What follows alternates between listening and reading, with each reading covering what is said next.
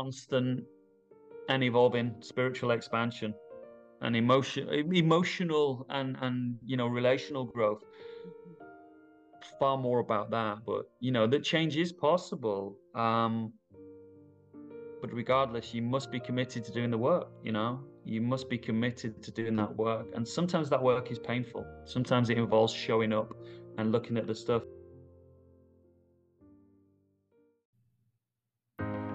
Welcome to the Together Sober podcast. I am your host, Louise Barnett, former Fortune 100 Global Sales Director turned Jay Shetty Certified Life Coach. My brain is on fire. I live with bipolar 1, found sobriety only a few years ago, and since then have simply been trying to figure out this whole thing called life. Join me for storytelling and candid conversations in a safe space while together we find effortless sobriety and mental peace.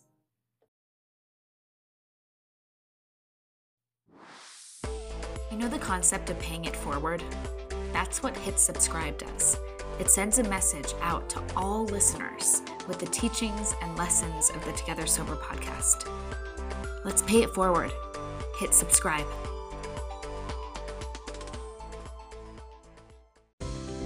Welcome back to another episode of the Together Sober podcast, Season 2, Brain on Fire.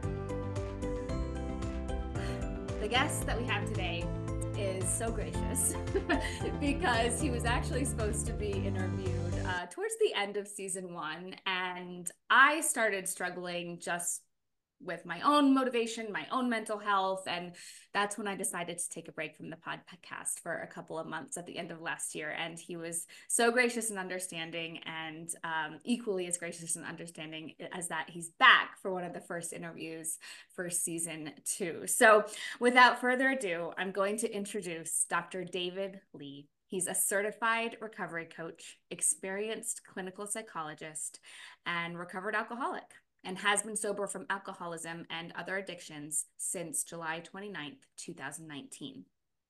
He sought personal therapy and went into the rooms of Alcoholics Anonymous. He worked the 12 steps and has sponsored other fellows, and he's also attended other fellowships and has had his own coaching as well. Now, he was the archetypal high-performing mental health professional who qualified as a clinical psychologist in 2006 in the United Kingdom and worked professionally in both the UK and the UAE. He worked with many clients with varying problems, including adult, adolescents, and children and couples. However, behind the scenes, David was suffering personally from his own alcoholism, addiction, and related mental health problems. In 2016, David moved to Dubai with his ex-wife and son. His marriage was failing and his mental health was suffering. He drank alcohol from the age of 14 to 41. David's father was an alcoholic, and alcohol dependence was widespread in both, his home, his extended family, and his community. So David entered recovery and became sober when his life really started to fall apart, both personally and professionally. His rock bottom was the gift of desperation that he needed. David recently trained as a certified recovery coach based on a foundation of personal lived experience as well as professional expertise. He now offers recovery coaching services as well as clinical work, integrating psychology, spirituality, and behavioral change work all together. For far too long, David buried his suffering and addictions in the shadows. And as a recovery coach, a psychologist, and a recovered alcohol addict, he feels that it is now important for him to be the face and voice of recovery and sobriety. David, we're so excited to welcome you here, hear your story, and just get into it. Welcome to the podcast. Thank you, Louise. It's wonderful to be here. Thank you very much for having me. It's absolutely my pleasure. Yeah, absolutely. Absolutely. Your story it's so multifaceted in so many ways. Like, without even hearing it, I have a gazillion questions for you. But probably before we dive into them, why don't you, David, I'll hand you the mic. The stage is yours. And, wherever you feel comfortable starting, and finishing your story, we would love to just hear a little bit of your background and a little bit of your story. Sure. Yeah, absolutely. You know, as you said there, it's multifaceted, and it's only sort of in hindsight that you recognize that because you go through life, right? You go through the flow of life, and you kind of just take it for granted. And sometimes you don't realize how much growth and transformation has taken place until you kind of look back and you think, "Wow, did that really happen? And what was that all about?" But I guess to start from the very beginning, yeah. So I'm from the UK. I now live in Dubai, and have done for coming up to 8 years now. So I've been out here in the Middle East, in the UAE. I'm from the northwest of England. I'm from Manchester. I grew up there, and I guess I had what you could describe as a typical kind of working class, upbringing, English, gritty kind of upbringing. But, if I'm completely honest, there was a lot of adversity. There was a lot of, in the way of addiction around me, trauma, quite a traumatic environment to grow up in. But, you don't realize that at the time when you're a child growing up. You just sort of take it for granted, right? You get on with life, and it's only kind of in hindsight sometimes. That said, it was difficult. I recognized that I was a lonely child. So my father was alcoholic. That was never really, truly, explicitly acknowledged, but it was very clear. He would drink every day. It was clear that my dad was in a lot of pain. But beyond that, there was widespread alcoholism in the family, particularly on my mom's side of the family, I would say. And I think, the more I look at it and think about it, and I've done a bit of kind of research into this, going back generation on generation for many years. So I was quite an introverted child. I think I had pretty low self-esteem. I felt lonely. I felt a sense of being sort of disconnected from my dad. And yeah, I wouldn't say I really wanted for anything sort of materially. There was food on the table, I was provided for, but I just didn't have that connection. And I felt a lot of shame about that. And at times, if I'm completely honest, I was criticized quite heavily by my dad. He was punitive. There was a lot of stuff that he did in the context of his drinking and his alcoholism that really, led to later trauma, and it was emotionally very, very difficult. My respite from that as I got older was, I was pretty bright. I was academic. I was an introvert, really, but I was quite creative. So I had this kind of vivid imagination, from the point of being very young and having imaginary friends and all that kind of things. And I'm an 80s child. I was born in the late 70s, grew up through the 80s, and, got into that whole 80s kind of memorabilia, Star Wars and the He-Man cartoons and all that kind of thing. I think I was pretty creative, and I think I got lost in that. And I like to write. There was a point where I really liked to write. I really thrived on sort of writing and creativity and that kind of thing. And then I found martial arts at the age of 8, nearly 9. I got into Taekwondo, and for some reason, I took to that, even though I was a very shy child and really reticent to go along at first. My mom took me along to the classes, and that became my respite. I became pretty good at it. I persevered at it. I got to like black belt level, and then second dan black belt level. I competed at national and international level. That became my real passion. But in many ways, that's where I hid from some of the difficulties at home as well. There wasn't a lot of support there. I mean, I was provided for in terms of catering for my hobby to do it sort of financially, but if I'm honest, I didn't feel that there was any real interest from my parents in what I was doing or what I was achieving. I was just left to sort of, get on with it.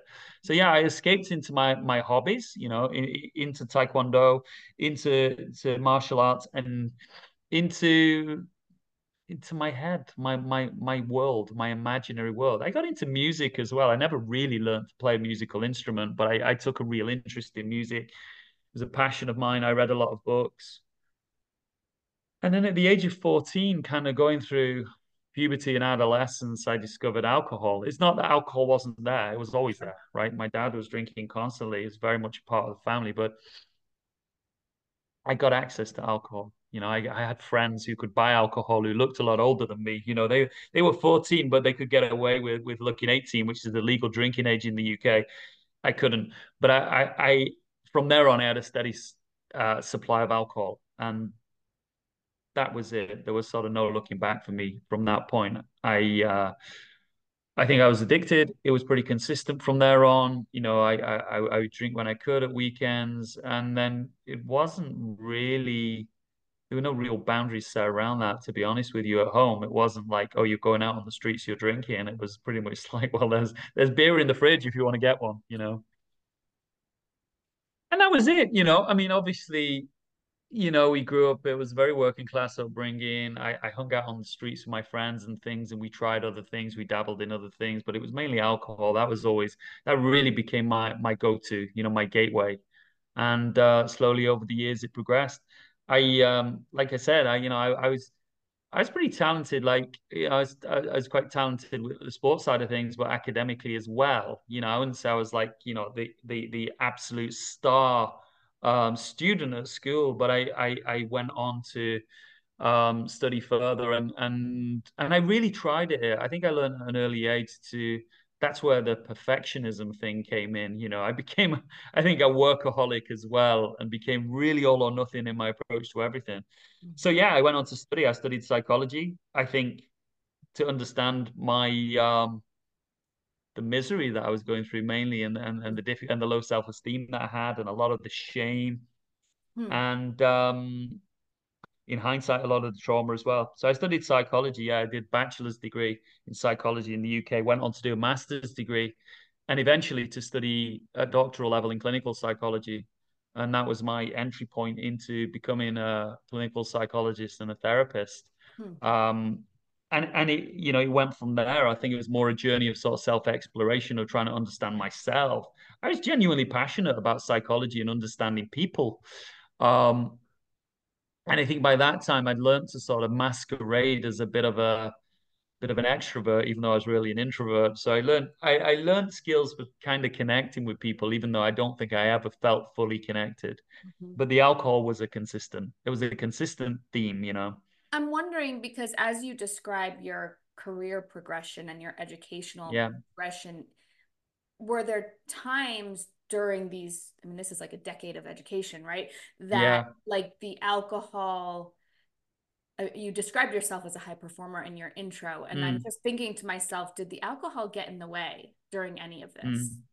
yeah. I mean, it must have done, it must have done, but it didn't stop me academically from getting where I needed to be. It didn't, like, I wasn't held back in my studies at any point. I just, carried on with it. It was something that I always lent on. I would burn myself out. I would but literally work myself into the ground and then go drink, right? Go drink on it. And I was a pretty consistent drinker as well. Yes, I'd have my binges. Yes, I'd get, completely drunk and then hangover and all that stuff, especially, when I was in my late teens and into my 20s. But I could also drink fairly sort of consistently. I have a few beers or a few glasses of wine or whatever, a few shots in the evening and just to take the edge off it. So I always had that gnawing sense of anxiety and not good enough, and like I need to do more. I always had this, what we talk about as the tyranny of the should. You should do more. You should be more. Mm. The A grade is not enough. I was never happy. I was never settled with what I was doing. I always had to learn more, be more, and it was almost like it was like relentless sacrifice, but it was like sort of suffering for my. I think I sort of conceptualized it as suffering for my art, but in hindsight, some of it was meaningless. There was no concept of balance or self-care and compassion. It was just like get better grades, do more, be more. Yeah. Um, it was very self-centered as I look back on it now, but I honestly felt that well, if I'm not there, I'm not right at this level, then nobody's going to take me seriously. Nobody's going to like me, value me, take me seriously, listen to what I have to say. Mhm. Genuinely feel that that was the struggle that I was facing day to day. Yeah. Yeah. It sounds like you had to create that for yourself, that appreciation and that like that support. I'm curious, like just hearing a bit of your upbringing, I'm wondering, as you started this path of psychology and your education, how did your relationship with your immediate family, with your mom and dad, how did that change and progress into your 20s and Yeah. 30s?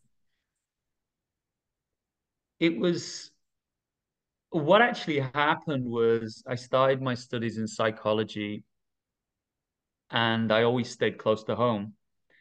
So I had a relationship with them, but they were very much immersed in their own issues, I think, in their own struggles and their own sort of life just felt like a grind, it was always a grind. It wasn't that we were like lived on the breadline or anything or in poverty. It was never like that.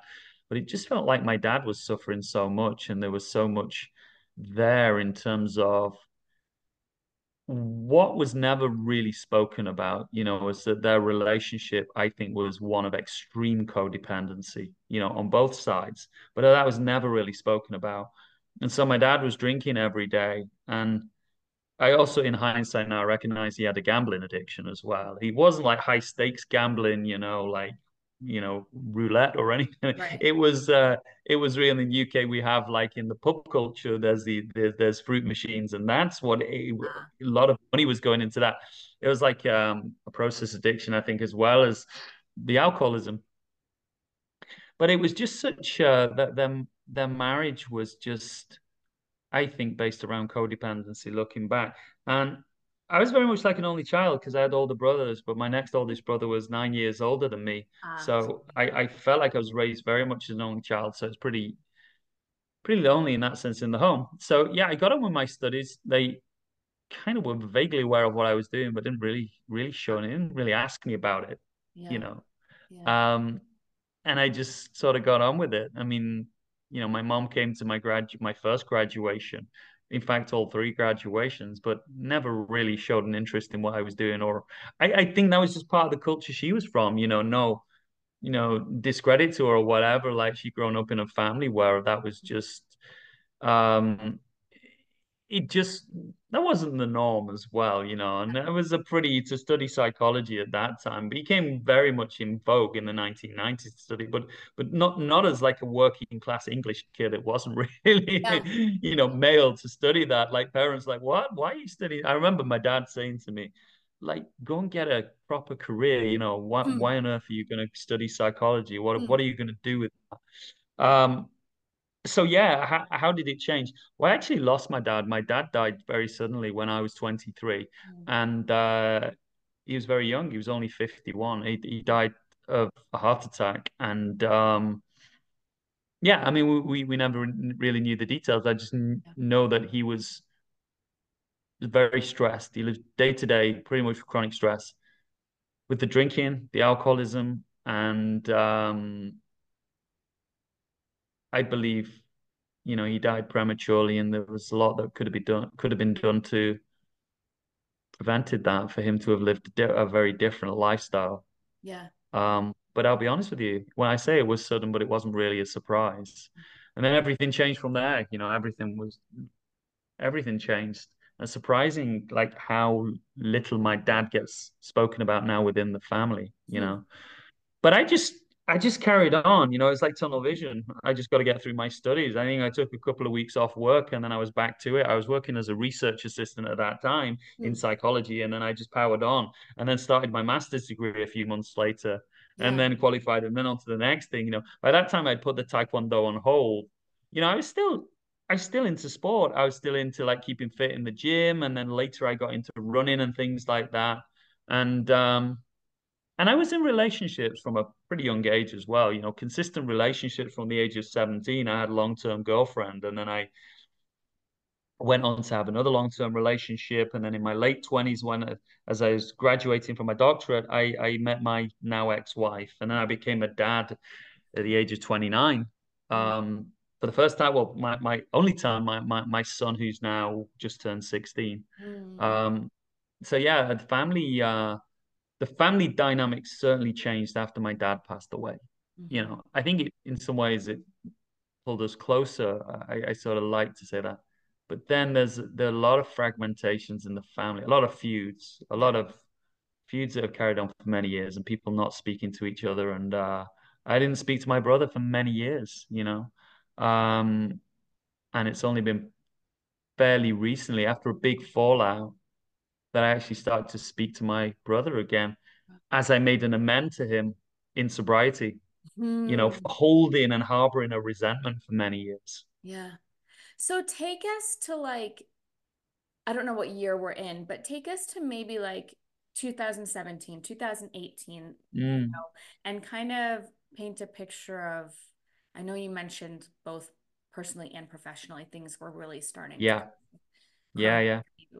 Can you talk a little bit about what that looked like?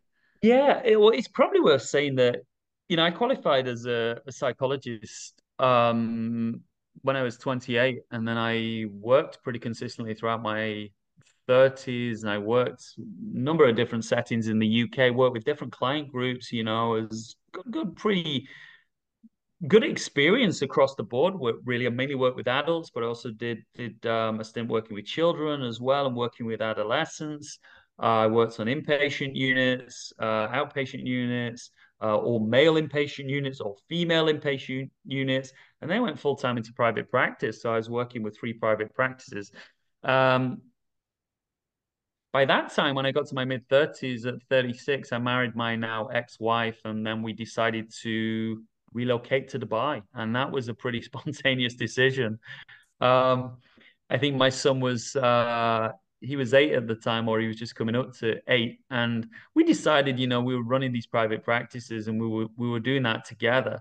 Um, but you know, as a small business, so there was a kind of, although financially we were doing quite well, we struggled in the UK with the tax system and all that kind of thing. And so we decided to take a trip out to the Middle East and see what Dubai was like and look at the opportunities. So I came out here in early 2016. We moved out here, and all that time, you know, all of those years, the drinking was becoming worse and worse and worse.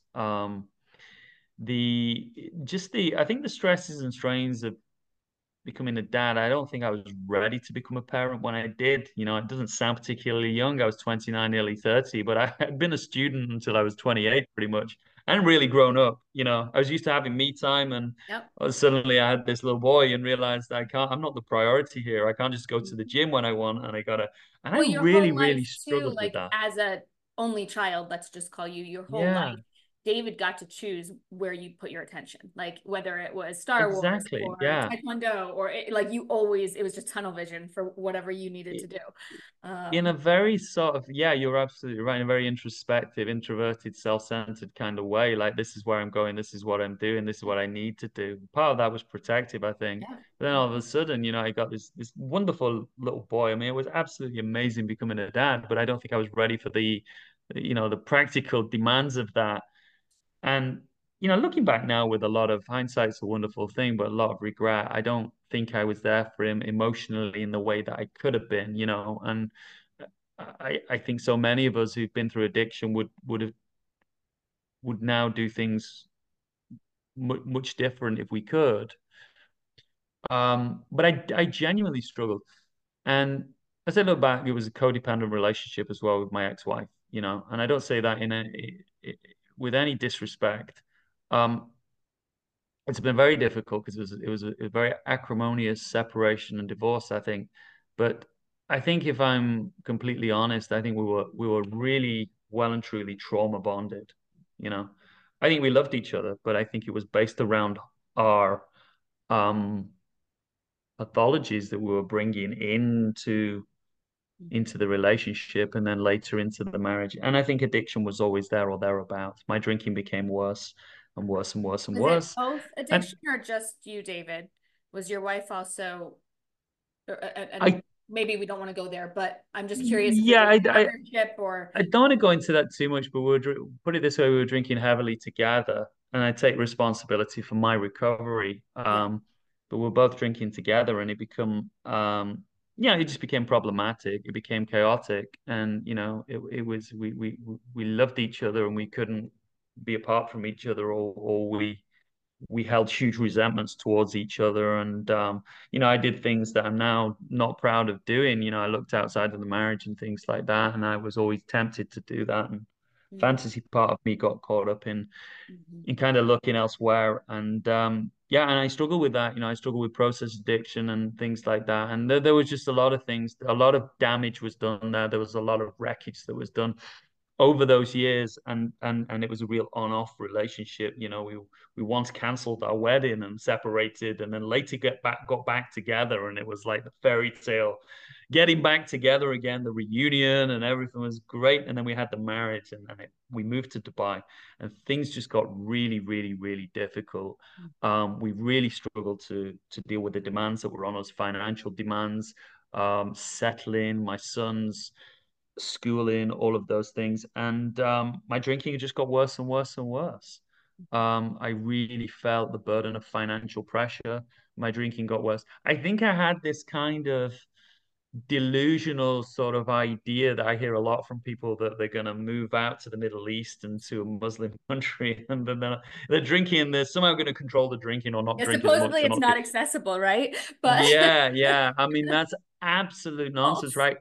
People out here, I mean, in terms of the expat culture, I mean, there are big problems. People start to drink more and more and more. I certainly did, and I got caught up in all of that culture, and to the point where, in the end, it wasn't so much kind of going out in bars and entertaining, all that kind of stuff, and going to brunches here, which are a big culture. It started off that way, Yeah. but in the end, it was just kind of drinking at home, and it just became progressively worse.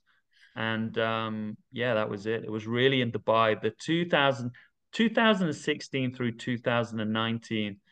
I would say all of that period was kind of my dark night of the soul, really. Yeah. Led to the real rock bottom. Yeah. Tell us about that. Like what led up to that? What is that rock bottom for you? I felt a lot of pressure because I was the only one that was like really working full time here. Mhm. And again, there was a huge disparity between the professional and the personal, because I was really, really struggling personally, but yeah, professionally, you could say for a time I was thriving. I had some difficulties in the where I was working at the time and in the clinics, and I'd left my private practices behind in the UK. But I was, there was like a shiny light kind of syndrome. Dubai is very kind of exuberant, and it's very easy to get sucked in by more and more and more and more. And I got sucked in a little bit by the lifestyle, but also I was doing a lot of media interviews. I was on radio, I was on TV, I was doing a lot of stuff like that. And I think my ego really took over. And I think I was living from ego as an overcompensation for how I really felt underneath. So professionally, I'd go to work 6 days a week, really get stuck in, and I had this my identity was all wrapped around that. But inside I was dying. I was absolutely empty inside. And then of course there was a whole load of trauma from my past, and the childhood issues and the emotional neglect and things that I hadn't dealt with. And a lot of that trauma was playing out again, being reenacted in my relationship. Things just got worse, more and more desperate. I felt lonely. I felt disconnected. I really missed home.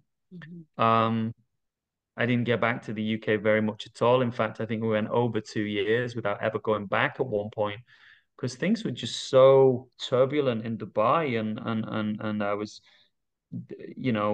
struggling with consistent work for a while. And just always being so caught up in self-will in terms of what is the answer. I can make this happen, I can make it here, and everything's going to come good, and we're going to be okay. And the marriage was dying. I was dying inside. We were growing apart. I was neglecting my son. He made a lot of friends here, and he was going to school and things. But the more I think about it, the more I just became really, really needy Are and you really worried speaking? about all sorts of things. I'm curious if you're speaking in hindsight or if you had awareness during this time that everything was kind of starting to crumble. It's an interesting one because I asked myself this question now. I think there was a gradual dawning awareness that things were getting worse and worse and worse, and I was going to reach a crescendo. Mhm. But I don't think I was prepared to do anything about it. It's Ooh. like Yeah. I don't think I was in a position to do anything about it. I don't think I had that insight at the Yeah. time. Yeah. And that led me down a really dark path. And yeah, the drinking got worse. Things spiraled out of control. Financially, things spiraled out of control. And then I ended up doing things that I'm not proud of. I crossed some boundaries. I was contacting people that I shouldn't have been contacting with, former clients of mine, and I made contact that I shouldn't. I mean, it wasn't to the extreme that it could have been, but you know, the thing is when we live with alcoholism and addiction, we're living sick, right? And that's not just when we're under the influence. We justify things to ourselves anyway. And so that's what I did. I was lonely, I was sad, and I that led to a lot of trouble in my life. It led to the breakdown of my marriage.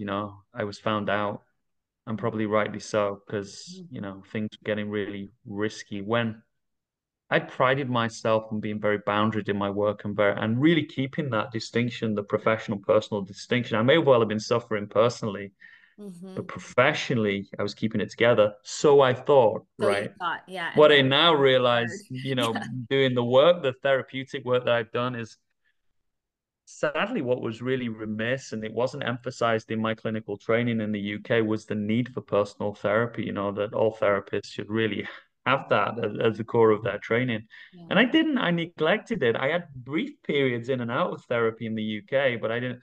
So I always credit a lot of my recovery to my therapy and my therapist who actually told me I needed the 12 steps would benefit me and that I really needed it. As well as my 12-step fellowships. And yeah, I think in hindsight, it all came crashing down. That's what it felt like. I mean, to the point where it was just trauma. It was like an explosion. Yeah. All of a sudden I was being kicked out of my house. I just couldn't stay. I was in trouble. I was getting in trouble with my regulatory body in the UK. My ex-wife was contacting the police and things like that, and contacting my employers and all sorts of things. And I don't want to fully get into that and speak badly about her in any way, but the wreckage that I caused because I was so caught up Yeah. in in my addiction and my alcoholism, and my mental health was at such a low point. I did some things I'm really not proud of, Yeah. and it was all a bit blurry. But again, I went into survival. Dave needs to survive. First of all, I need a place to live, even if it's a temporary place. How am I going to see my son? And to cut long story short, what transpired over the coming months, then we're in 2019 now, was that my son went back to the UK with my now ex-wife, and I haven't lived with him since. I'm in touch with him. For a Mhm. period of time, I wasn't. That was really difficult. But I Mhm. try to get back to see him when I can. And that's been a gradual amend making process, trying to make it up to my son. But a series of events happened. I got into a lot of trouble. My career was really badly hindered. I had a period of time out of work.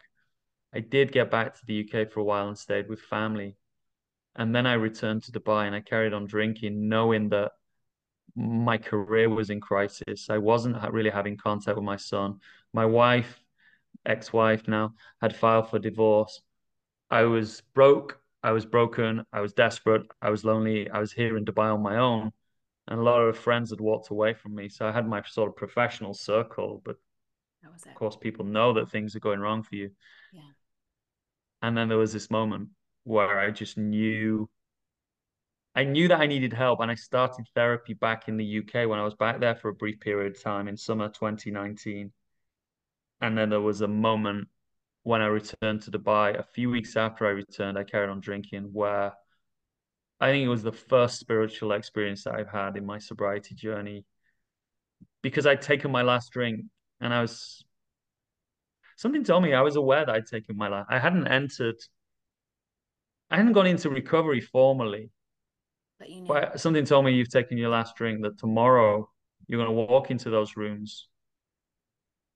And I did, and I took it really seriously because I had no place to go. I Yeah. had no place. I had another option, right? But it didn't mean that I was going to stick around much longer. And I went into the rooms. I got a sponsor very quickly. I was having therapy at this time.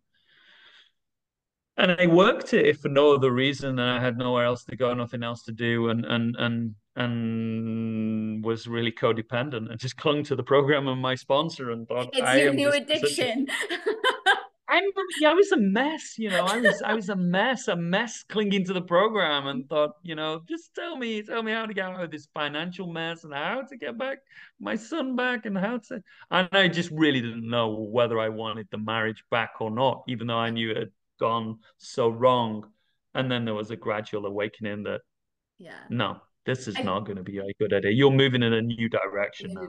what you just said, I think, is so honest and true in that your reality of those very beginning days, weeks, months, I don't know how long it was, but like that is like, yes, you stop the drinking, right? And then get ready for a shitstorm. Let's be honest, right? Because Absolutely, you 100%. you just finally released yourself to Yeah, yeah, yeah, 40 years of stuff, yeah. right? Yeah, And it's I all think coming that's back. so It's honest. all coming back. Yeah, and like, guess what? Your son didn't come back the next month, and guess what? You couldn't pay your bills the next month, and guess what? Your job didn't come back the next month, right? Like this is No, a no, gradual I process. didn't know how I was going to get back to work. I was in trouble in the UK professionally, in a regulatory sense, and that's Yeah. that's hung around for such a long time. Oof. These things don't get resolved quickly. And Yeah. yeah, it was just a matter of like buttonholing things to say, oh, I got to start dealing with this stuff. Because then things came out of the woodwork, right? There was stuff that because we'd lived very chaotically, things that I thought was happening, payments that were being made that weren't made. So then I'm like buttonholing things and ring fencing things, going, oh, I need to pay that now. I need to pay that. And then my sponsor was saying to me, you need to go and make that amend. That's a Mhm. financial amend that needs making as soon as you can. Mhm. And you need to speak to this person. So it was getting my life in order. It was growing up, basically. It was learning to grow up quickly, Yeah.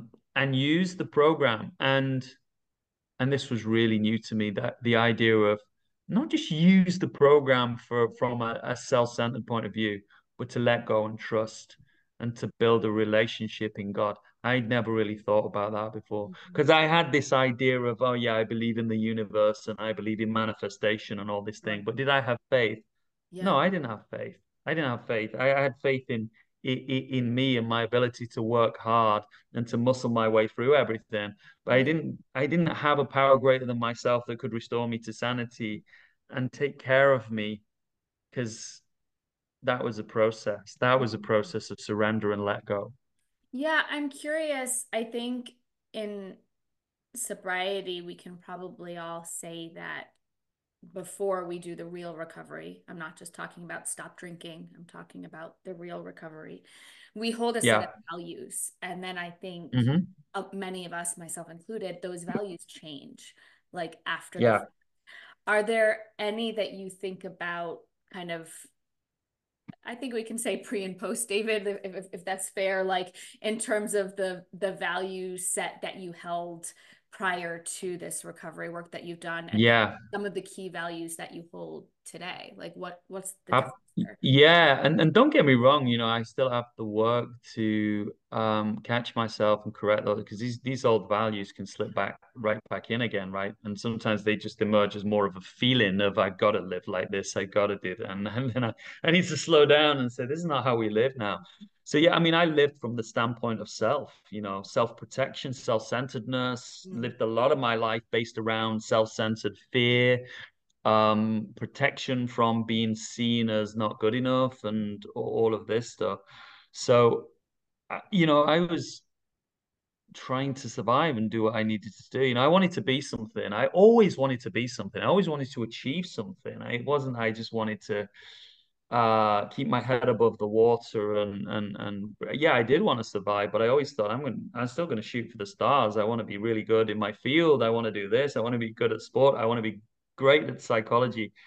But I wanted to achieve, to impress. I wanted to make a name for myself. And then the letting go of that has been really painful and still is. But the replacing that with kind of new ideas and new values which center around being of service, being of service to others, being compassionate to others, showing up Mhm. to be a part of somebody's life, to be a positive influence, for example, in my son's life, and I remarried again recently. I got a wonderful marriage now, but as we all know, you have to work at relationships, right? You have to work at marriages, and you can say it's wonderful, it's amazing, it's a fairy tale, but it's not. It's two human beings trying to get along in a world. And this is my wonderful life, my wonderful wife, who I'm blessed to have in my life now, who's been with me since early sobriety. I had to redefine what it was to love somebody and be committed to that person. And I had to learn that it isn't that we have to just sacrifice ourselves for other people and subjugate our needs, but we can be compassionate to others and loving to others and give to ourselves at the same time and have respect for ourselves. That for me was a real awakening, and to realize that I'm being kind to myself when I'm being of service to other people. Mhm. I'm staying sober, of course, but I'm also I'm being of service. I'm doing something that's meaningful.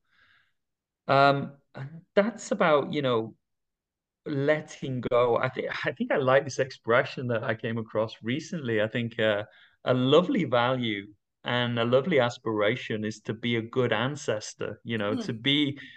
to do good in the here and now with the purpose of hopefully inspiring future generations, not from being, this icon or idol, but if I in some way, if I can break the intergenerational pattern of trauma and addiction in my family and suffering, Mhm. then I hope that by God's will, I can do that in some Mm. way. And that if I can help others to be able to do that, I think that's time well spent. But I never looked at it like that before, because Yeah. it was all about me. I just wanted to be the big I am, Yeah. you Yeah. know. That's fulfillment. And I think in the place of service, that's actually the beauty of it, is it does come full circle, because by being in service, you're actually filling up your own cup too. So in a sense, For it's actually sure. quite Absolutely. selfish, right? Yeah.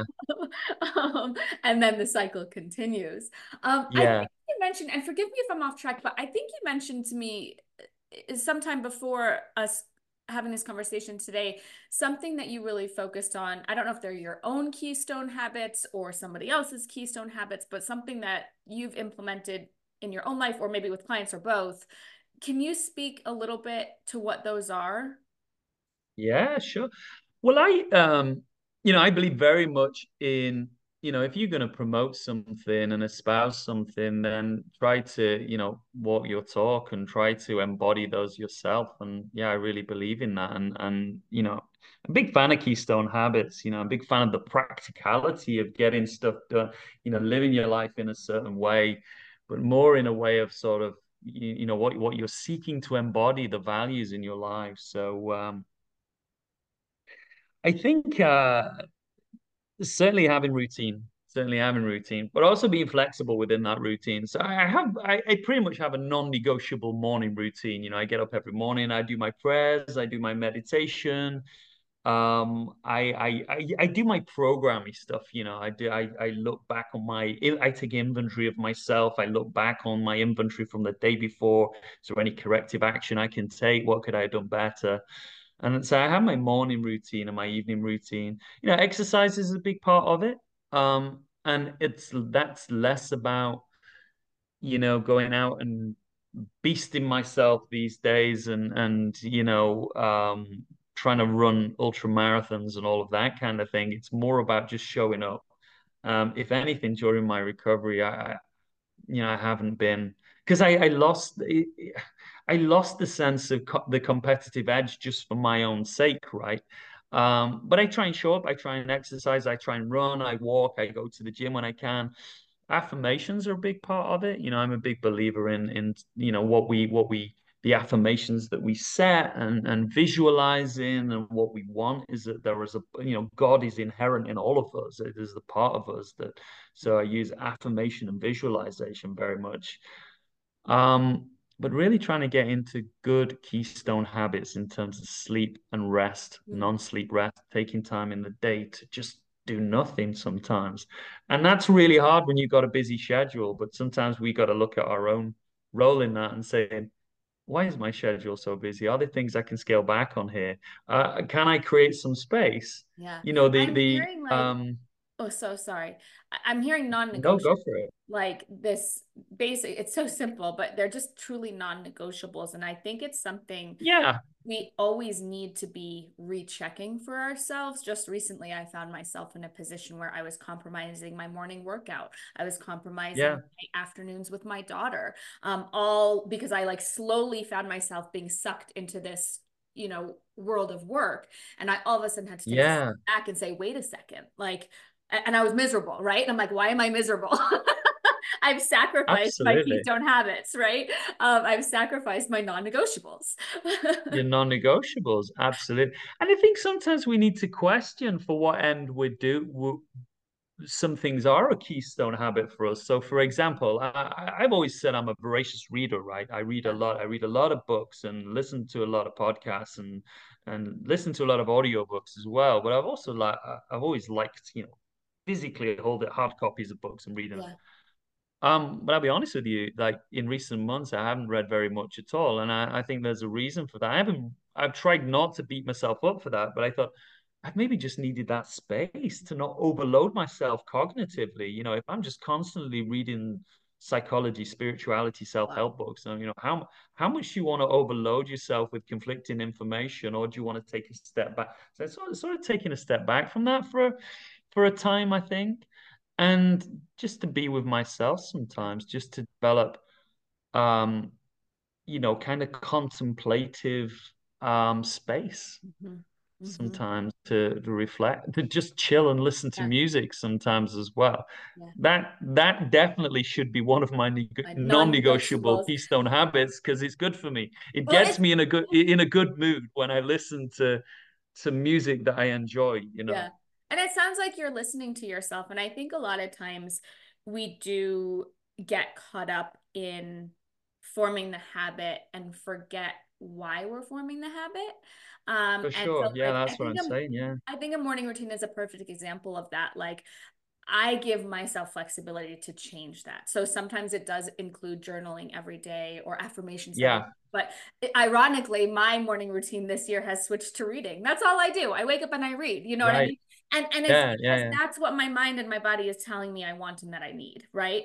And so I think it's really important to I think like kudos to you, even though you're an avid reader and that's something that typically has been a daily practice to say, you know what, like my body and mind is telling me something else right now.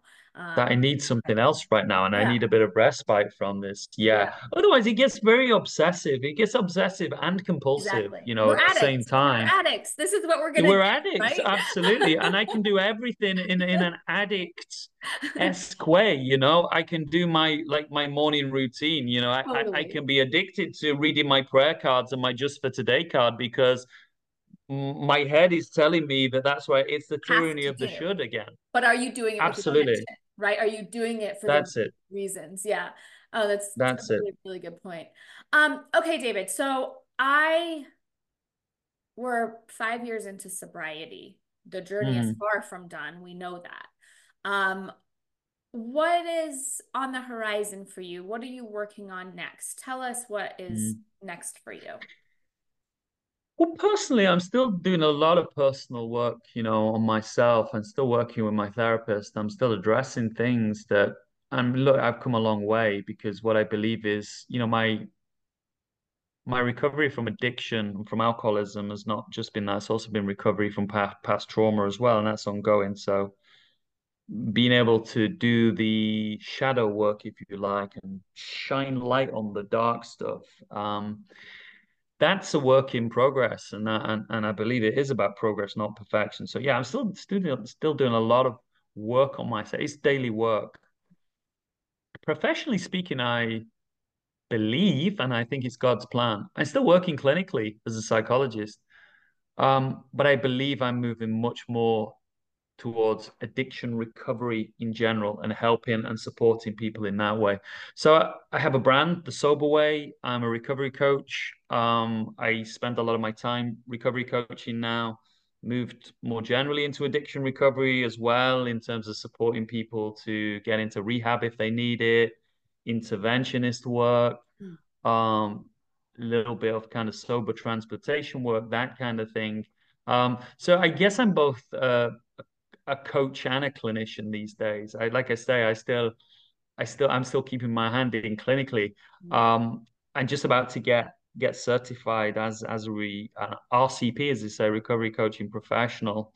And that's on top of that's on the back of coaching training I did years ago. You know, I trained as a accredited executive and performance coach, and they go together. They're different. They're just different client groups, really.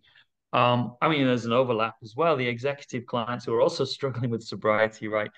I think that's where I'm well placed. So I'd love to really expand on the coaching work. I'd love to become much more fully, and that's my intention really now is to become much more fully present in the addiction recovery coaching field in helping others and being able to be a voice and a face of recovery and share my story if it's going to be helpful, right? Not just telling my story though, but helping others genuinely, showing up with authenticity to help people because that's where my real passion is. And if I'm completely honest, I want to write and I'd like to write. And that's another thing that because I'm an addict and a procrastinator, I procrastinated on for such a long time. But I think there's a book coming. I'm working on a few ideas right now and trying to hone them a little bit. But Yeah. I'm for sure I'm going to write. And I spend a lot of time getting writing content for social media at the minute and writing a course. I've got a 12-week sobriety program, which is really geared to alcoholism and just helping individuals to get sober in the first instance and to work a structured program to do that. That's completely compatible with like 12 steps and things like that. But it's that's where my effort is going at the minute, kind Mm. of professionally and what I'm moving towards. And yeah, and I guess personally, just recently remarried. We're just kind of happy at the minute. I think we're here in Dubai for now. I think we're gonna move. I think we're gonna move eventually. I think we may end up back in the UK. Mm. But I think what I would like to do is keep links here in Dubai and possibly work internationally. My wife is from the Philippines and she has family in Philippines and Canada. So we're going to see how that transpires really. But got a lot going on personally and professionally right now. I mean, I love hearing actually that I think for a lot of your life you intentionally had a personal and a professional divide. And what I'm hearing is True. actually Yeah. like if there's really a more holistic approach kind of going into the future in terms of like the interests you have and this, the type of service that you'll be performing, it really seems to feel like it's just David, right? It's not personal, Yeah. professional. It's kind of just all becoming one, which I think is really exciting Yeah. for you. If people wanted to like either find you or find the Facebook group or the course you talked about, what's the best way for people to, and we'll put it in the notes as well, but just what's the best way for Yeah, to find you? absolutely, 100%. So on Facebook, I'm Dr. David Lee on Facebook. Dr. David as one word, then Lee, Lee. I also have a page, The Sober Way, which is my brand. I have a Facebook group called Sober Success Mastery, which is quite a new group that's set up. And on Instagram, I am at the Sober Way Coach. Perfect. Those are the best social media handles to find me on. I think those are the ones that I'm most active on really in Yeah. terms of my addiction recovery work. Yeah. You put a lot of really thoughtful content. Like I always am kind of forced to stop and look, if that makes sense. Like there's something Oh, bless. Yeah, really, thank you. Yeah. yeah, no, it really draws you in. So, um, well, thank you so much for being here. I have Thank you. It's been my pleasure. Absolutely. no, honestly, I mean, I just have one more question. I might be throwing you for a loop on this one, but um, and there's certainly no right or wrong answers, but coming out of today's conversation and just your story in general and what the future holds Yeah. for you, if there's Yeah. kind of like one key message that you love listeners to just make sure you take this home with you today, what is that message coming out of today's conversation? Yeah.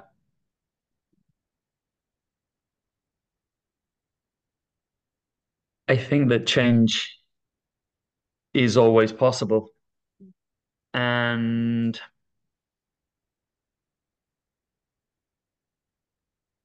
for me, change has not been what I thought it would be. And what I say to people is that don't assume that because you have a kind of stereotyped idea of what change is, that if you start to change, that it's a bad thing, that it's not progressing in the direction that it should.